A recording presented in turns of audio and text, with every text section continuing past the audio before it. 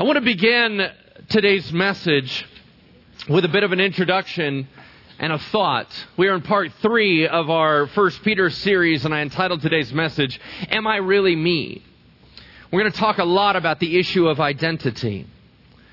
There's a power in our identity. We live out who we really think we are. Psychologists have known for years that we live up to names that are given to us. Names intentional or unintentional. For example, many of us have been crippled by words that we've heard early in our life, which is, you will never amount to anything.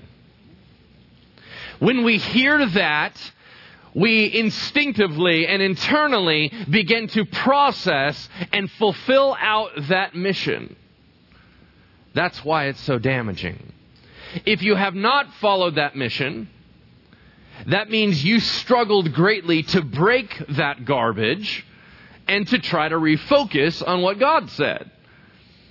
We also fill out and follow after good things. So if someone says to their children, you can do anything, you're loved, we're so proud of you, you're amazing, they begin to fill out that calling. I am an example of that. My parents have always been a champion of mine. And they've always told me that they were proud of me. And so I have chased out the identity that they have given me. What is more important, however, than anything that our parents have ever said, anything that other people have said, and the only thing that truly matters is what our Heavenly Father says. Now, we also have to be realistic about the fact that we validate certain people's opinion of us and not other people's opinion of us. Yeah? If a little 3-year-old comes up and goes, wow, you look really stupid, you have to take it with a certain amount of understanding and saying to that little guy, you get down on his level and you say, you're 3, you don't know fashion.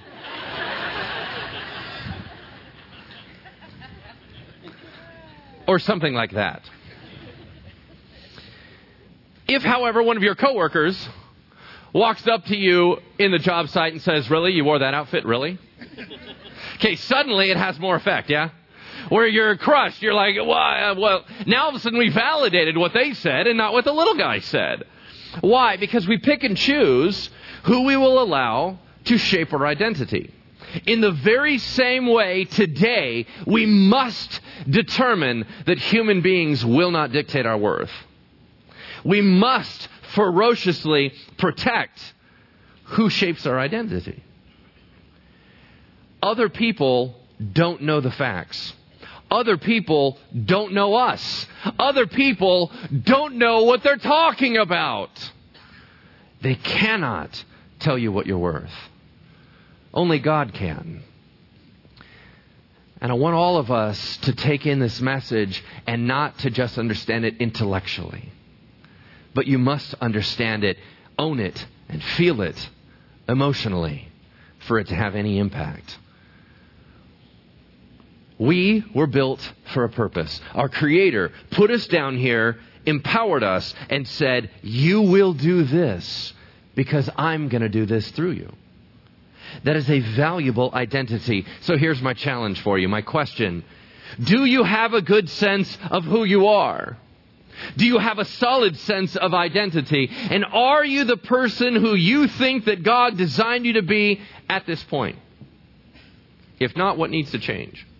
And how exactly is that change going to occur?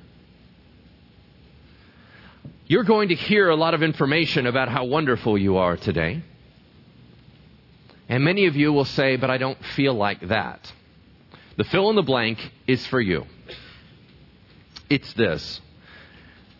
Until we become who God created, our clothes won't fit right. Until we become who God created and we are in process, our clothes won't fit right. It's going to feel too big. It's going to feel baggy. It's not going to feel, and you're going to go, I don't belong in this. Yes, you do. God's not done with you yet. Would you turn with me to the book of 1 Peter? 1 Peter chapter 2, verse 4. In the Bibles handed to you, that's page 857. So far, this is our third week in. The first week, Peter, who was one of the closest men ever to Jesus in his earthly ministry, he said, there's a few things I want you to know about yourself. One is that God has hand-selected you out and poured all of His love on you. You are special to Him. You are destined and designed. Week 2 said, out of all that love and mercy that has been poured out on you, it must have an effect on how you treat other people. And there was a challenge thrown at you saying, hold on, why are you treating other people like garbage when you have been loved on and cherished? This week, we jump back into the concept of identity. What I'm going to do is just read a few verses here, and then we'll pray for the word and dive in. All right, let's do that. 1 Peter chapter 2, verse 4. As you come to Him, meaning the living stone, rejected by men, but chosen by God and precious to Him, you also, like living stones, are being built into a spiritual house to be a holy priesthood, offering spiritual sacrifices acceptable to God through Jesus Christ.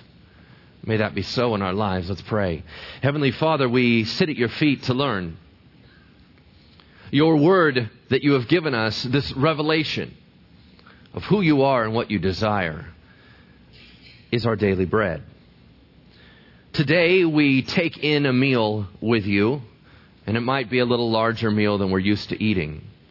But we want to take the time, slow down, and ingest what you have for us. Lord, do not allow the enemy or distractions to steal away the joy that you want to plant today.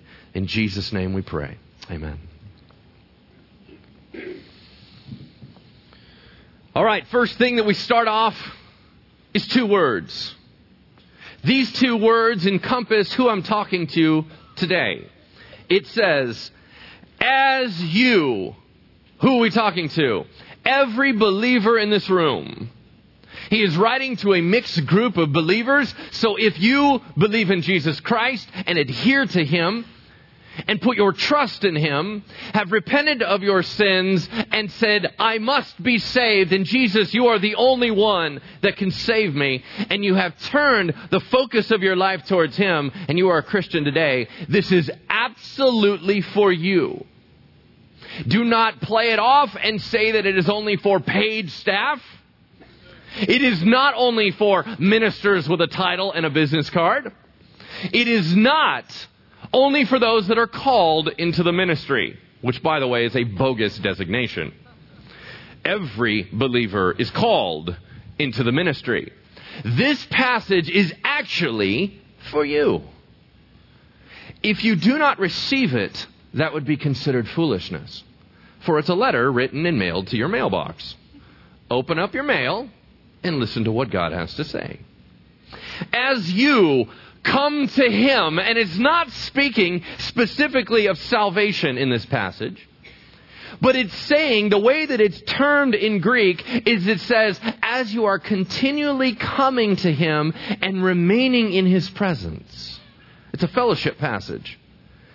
It says, as you get near your Heavenly Father, as you get near the Son of God, Jesus Christ, He begins to change you. As you come to Him, who? The living stone. Now, we have 2 odd words that are put together because we know that stones are just stones. They're not walking around. That would freak me out. 2 odd words are placed together, living and stone. Why would He do that? Well, stone obviously has a couple different values to Peter. Number one, it's an immovable object in the sense of it's sturdy, it's solid. Can Jesus be relied upon? Well, yes, that's the purpose of calling Him a stone. However, it also has a personal issue to Peter. Why? Because that's his name. Remember, Peter was renamed by God. And God is actually in the habit of giving people new identities. Have you noticed that? He took Abram and made him Abraham. He took Sarai and made her Sarah. He took Jacob and made him Israel. He took Simon and made him Peter. And when He renamed him and gave him a new... Wow, I just went through puberty right in front of you. That was awesome. Yeah, no idea why my voice did that. That was awesome. Speaking of a new identity, I'm going to go start over on this side. It's called the walk of shame. As I was saying, while Peter was not anything solid, Jesus gave him a new identity. He said, I know what your friends think of you. I know what you appear to be. However, in my eyes, I know who you will be. I changed your name thus, and I name you the Rock. Everyone else giggled because they knew he was nothing like that. However, Jesus wasn't done with him.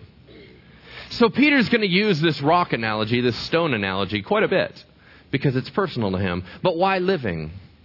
Now, clearly, it could be because Jesus Christ rose from the dead. And if he's alive, then we can be alive. Sure, that's all tied in there. Because he did the same thing with what? Living water, the living way, the living bread. It seems that every time we talk about Jesus, we tie in the word living. Right? Because he's alive forever after. As you come to him, the living stone, who was rejected by men but chosen by God. Was Jesus received when he was here in this world? No. Come on. Y'all read the story, right? Y'all know this, backwards and forwards. They looked at him, and even the religious people looked at him and said, you're our Messiah? No, I don't think so. You don't fit it. We're not dealing with you. And he was discarded. But isn't that always God's MO? Israel. Has the nation of Israel been respected in the world's eyes ever? No. They're always the little guys out in the middle of nowhere. And as a matter of fact, if anyone thinks of Israel, they always consider them a problem. I've even heard in America all this talk about, man, the Middle East would be so peaceful if it wasn't for Israel. And they're constantly slandered over and over and over. Yet God chose them to be the very pinnacle of displaying him to the world. Though they were rejected by men, he said, they upon their shoulders and through that nation, I will bring about the Messiah of the world. That mantle now passes to the church as well. In addition to them, we too, and is the church respected in the world's eyes? No. We all look like a bunch of idiots. We are not respected by men, we are rejected by men, but yet God has said, through you I will transform the world. So it doesn't matter what people say. It only matters what God says. That we must continuously lock in every moment of our lives. As you come to him, the living stone, rejected by men, but chosen by God, and precious to him. Obviously, the Son of God is precious. And then he quotes Psalm 118:22. He said, you also, just like him, like living stones, you're being built into a spiritual house. Oh, now it gets personal to us. We are living stones. What in the world does that mean? Now, the word is not rocks.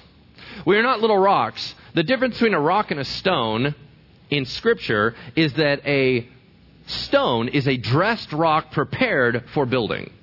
Does that make sense? And you say, well, how does that relate to us? Jesus took you out of the raw.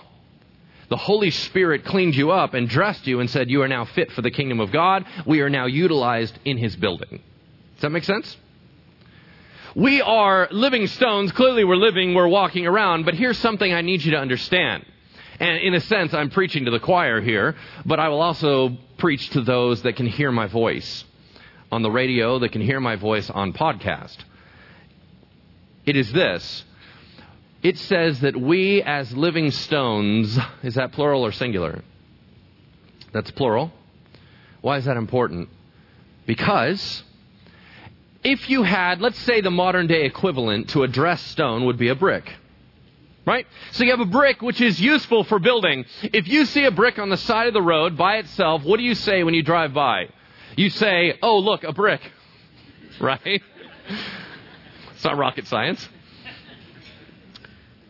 You don't go, wow, what a valuable brick. It's just a brick. If it's in the road, you don't want it to pop your tire, so you kick it out of the way. However, what happens when you have a whole bunch of bricks? You see building material. And as a matter of fact, a bunch of bricks put in order, it's called a wall. A bunch more bricks all put together and orchestrated by a designer is called a home. There is no such thing as a solo Christian. Do you understand? If you're just sitting out there by yourself because you're too superior to hang out with us, you're wrong. If you think that you can just go around and skip around and do whatever you want because it's all between you and Jesus and you don't need us people, something's wrong with you. Of course you need us because you're just a brick. But when you come with us, when you allow the designer to begin to motivate and move and shift a whole group of us, you become a large home. No matter where you are as a believer, you must be tied into other believers. Yes, you do need us. And yes, we do need you. I just don't want us ever thinking that that's all right or that that's healthy. If you are by yourself, there better be a darn good reason why. And you better have been placed there by God. We move on. You also, like living stones, are being built. It doesn't say are building yourselves. It's passive. It's are being built. Get out of God's way and let Him build you into something important. Don't try to make a name for yourself. Don't try to force it. Don't try to be a big deal. Get out of the way. He's building you. Are being built into a spiritual house. When Paul says this very same concept, he calls it a temple. What's the difference between a temple and a house? In this case, nothing, because it's talking about a place where God resides. We together as the body of Christ, meaning in this church and external to this church, are the body of Christ. He dwells among us. What is so fascinating is that as you walk the halls of this church, you'll see glimpses of Jesus. You'll hear Him in conversation. You'll see Him in acts of service. You'll look around and watch when someone lights up and hugs another person and comforts another person. You go, there's Jesus. I just saw Him. One of the reasons why we come together is that we would be able to see Jesus a bit more tangibly. And we need that. You also, like living stones, are being built into a spiritual house to be what? A holy priesthood offering spiritual sacrifices acceptable to God through Jesus Christ. All right, let's talk about priests. You know anything about priests? All right, let's go old school, ancient Israel. Old Testament concept. There was a high priest, of which we know the modern day equivalent is that Jesus Christ is our high priest. The priest then would work underneath the high priest, and they would do certain things for the nation of Israel, offering up sacrifices. They did two primary things. Number one, they had access to God and were to bring people to God. That is our job now as the church. Number one, to access God and to bring people to God. That's what we do. Number two, they bring sacrifices or offerings to God. And we are to do that.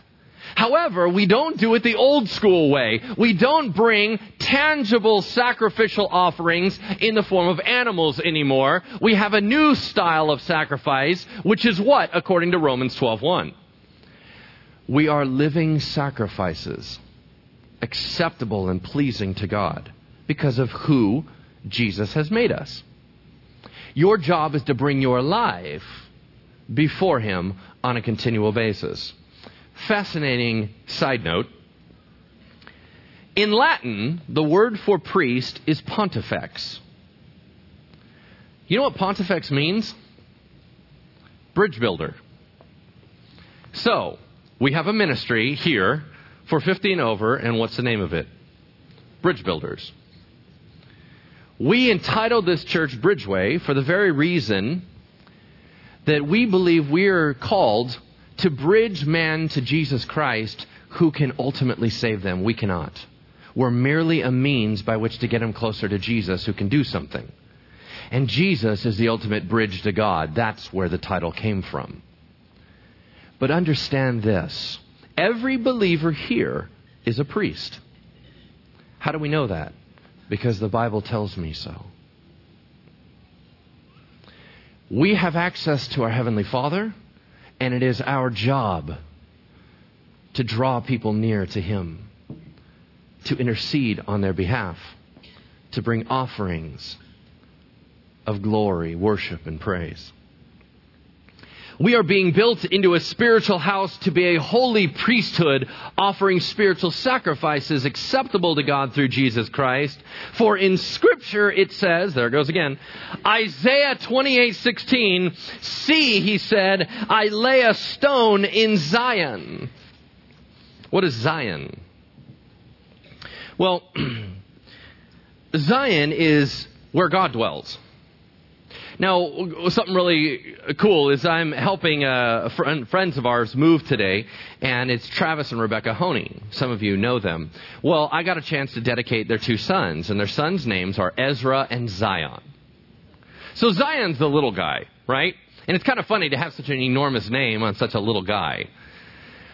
And I remember holding him, and as I was praying over him, I reflected back on this word. Zion means wherever God dwells. So it was used in Scripture in the Old Testament to represent Jerusalem. Jerusalem was the holy city, the city of God, the place where God dwells.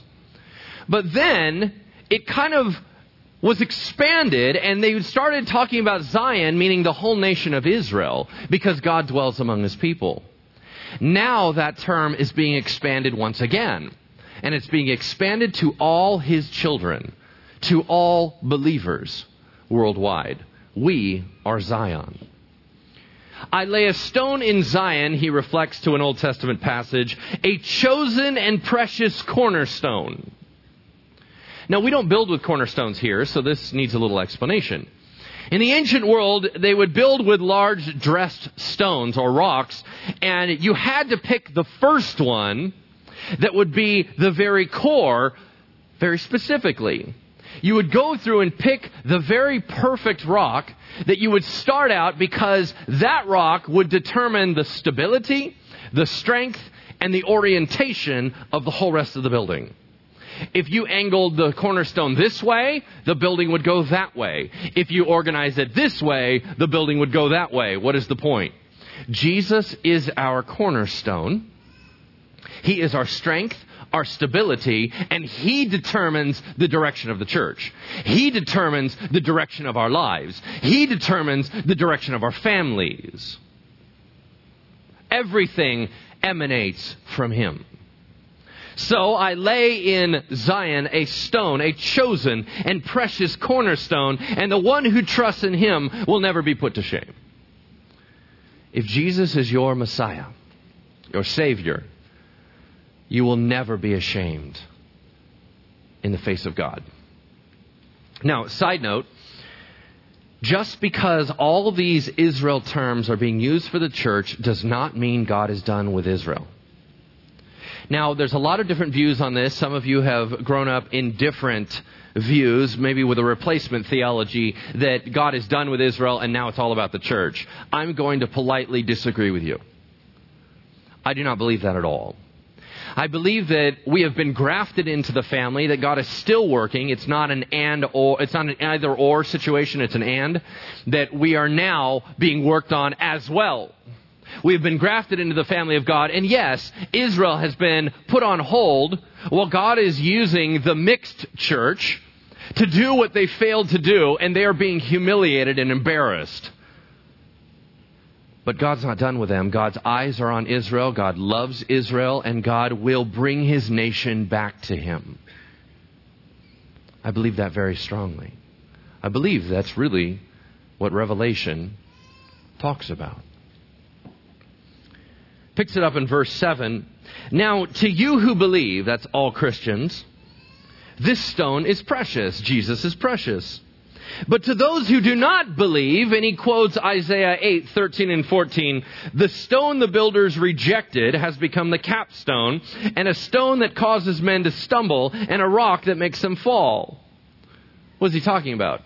Well, a capstone is, to do an archway, it's the very center stone on which all the pressure lies, and it's to be the focal point. The very rock that everyone discarded when the religious leaders said Jesus was not the Messiah has become the pinnacle of all things of salvation. And it's a rock that makes people fall. What's the point? It's saying as you're walking along, you trip over it. Why? Because if you're a believer, Jesus Christ is your friend, your Savior, your Lord. If you are not a believer, He's your judge. And you don't like Him very much. It's pretty obvious. I think that one thing we have to get through our minds as Christians is how people that are not into Jesus view us.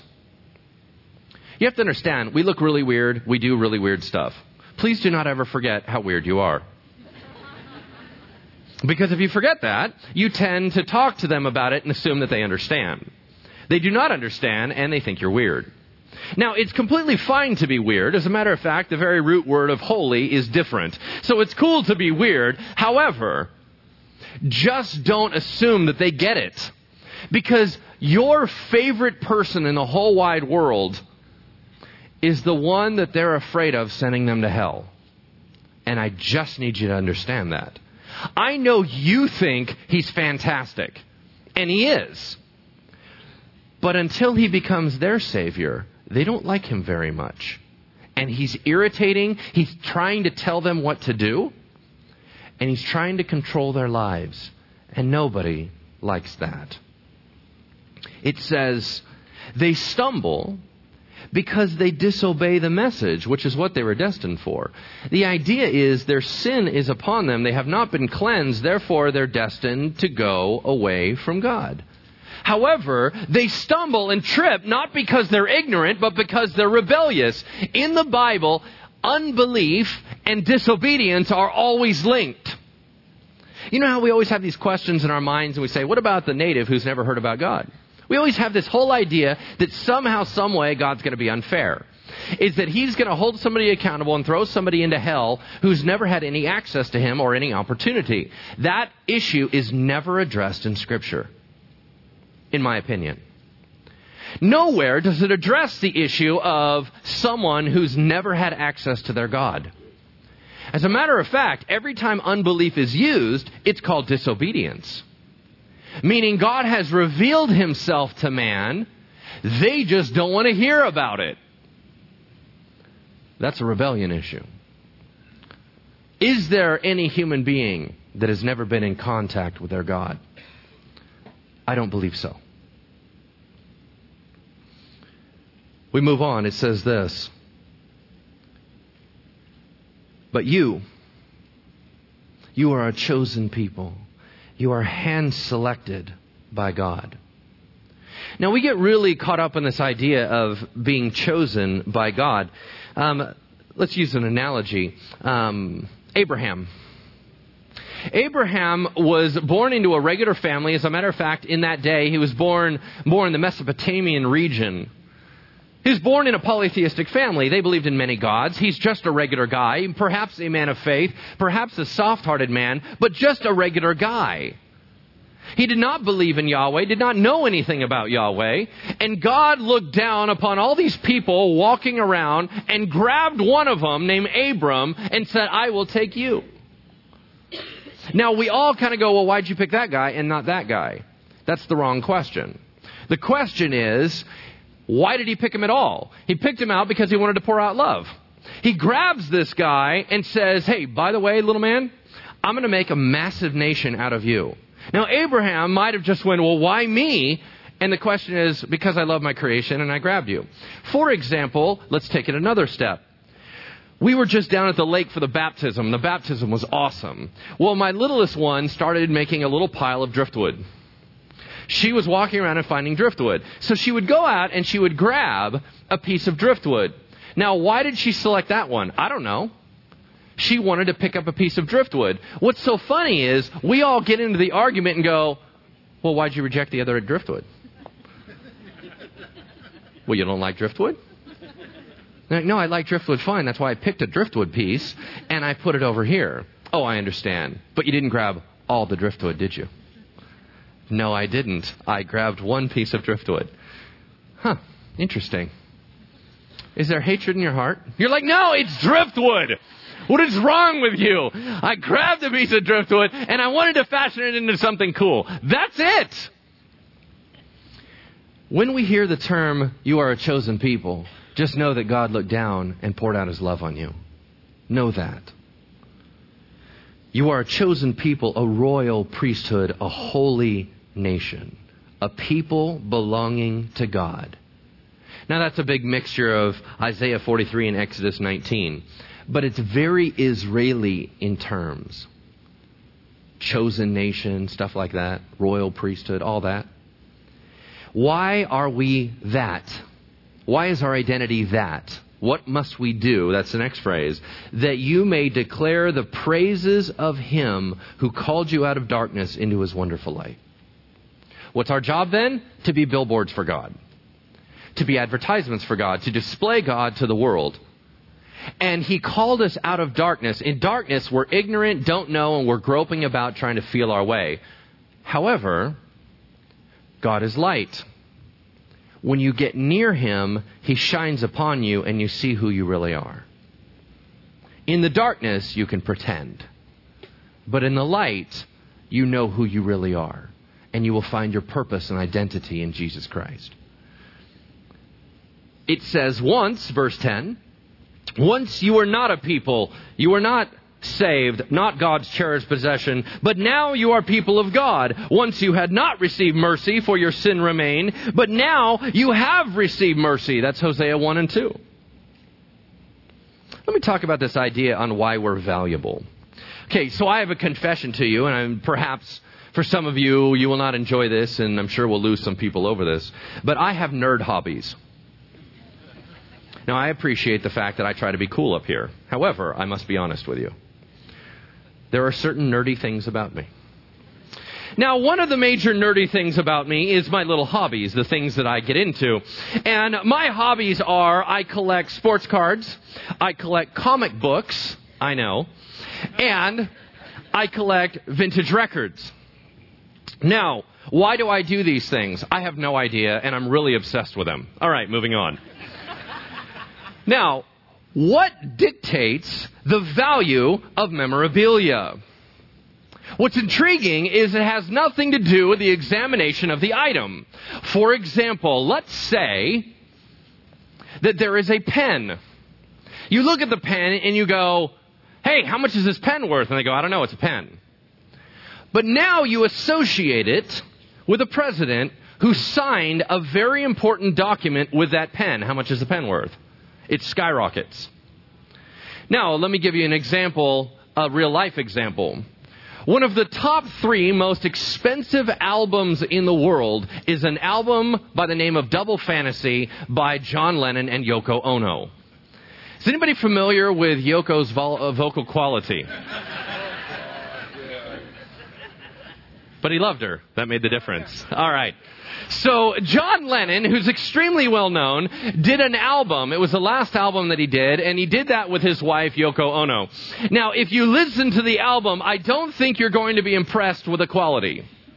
I think, as a matter of fact, you might want to get rid of the album. However, this album is in the top 3 most expensive albums of all time. Why? Not all albums, just one.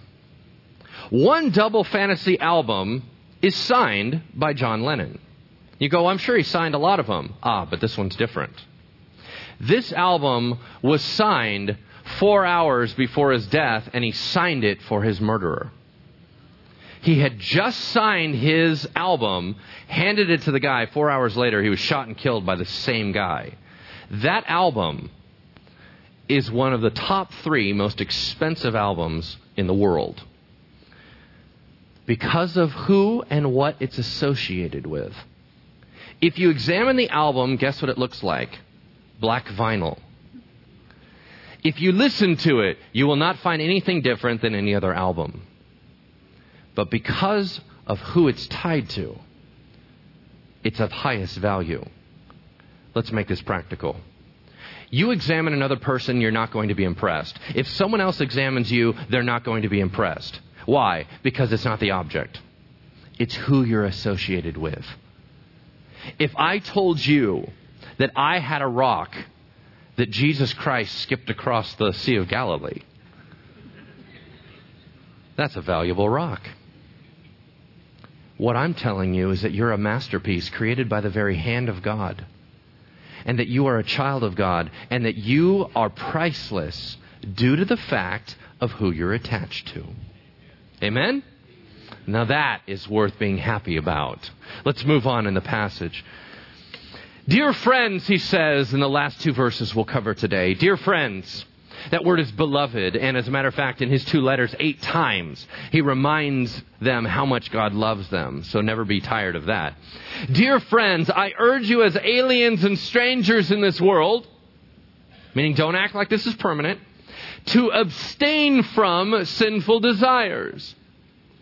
The word abstain from is to hold oneself constantly back from. Sinful desires which war against your soul. Everybody familiar with the power of temptation and that constant exhaustion of trying to fight against temptation? Yeah, it's a war. But do not give in. As a matter of fact, as billboards for God, look at the next verse. Live such good lives among the pagans that though they accuse you of doing wrong, they may see your good deeds and glorify God on the day that He visits us.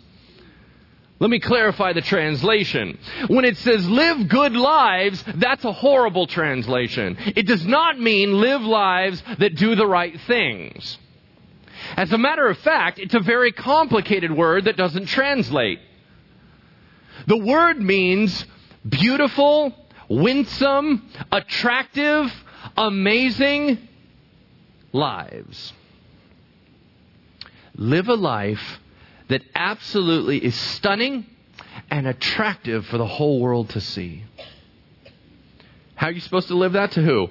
To the world around you, to the pagans.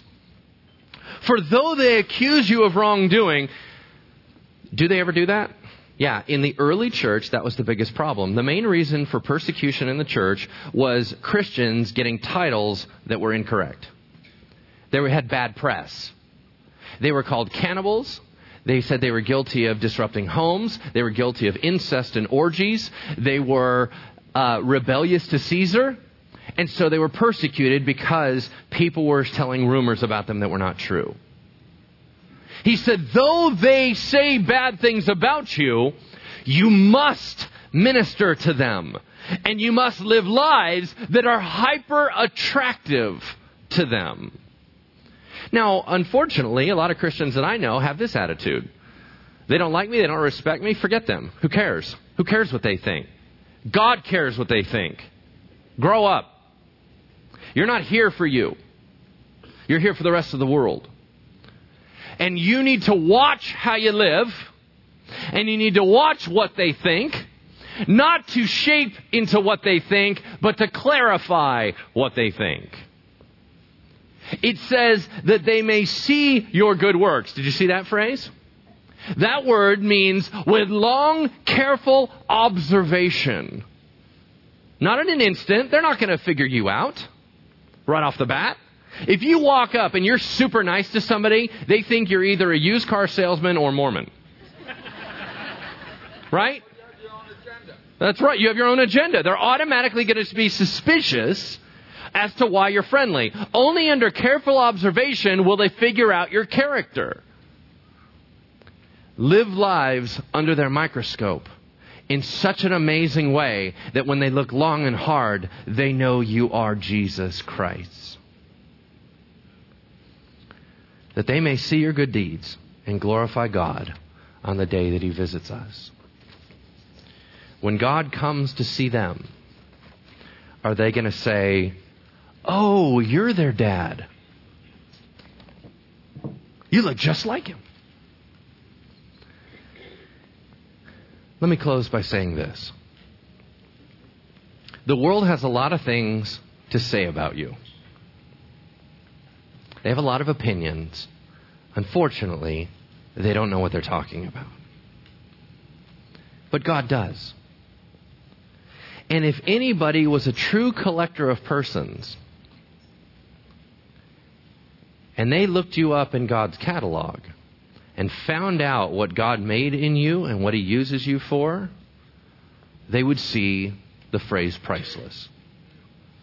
Don't ever forget that. Let's close in prayer. Heavenly Father, thank you for this morning, and thank you, Lord, for your word. Thank you for drawing us back to listening to you, to learning from you. Would you replace all the garbage of our past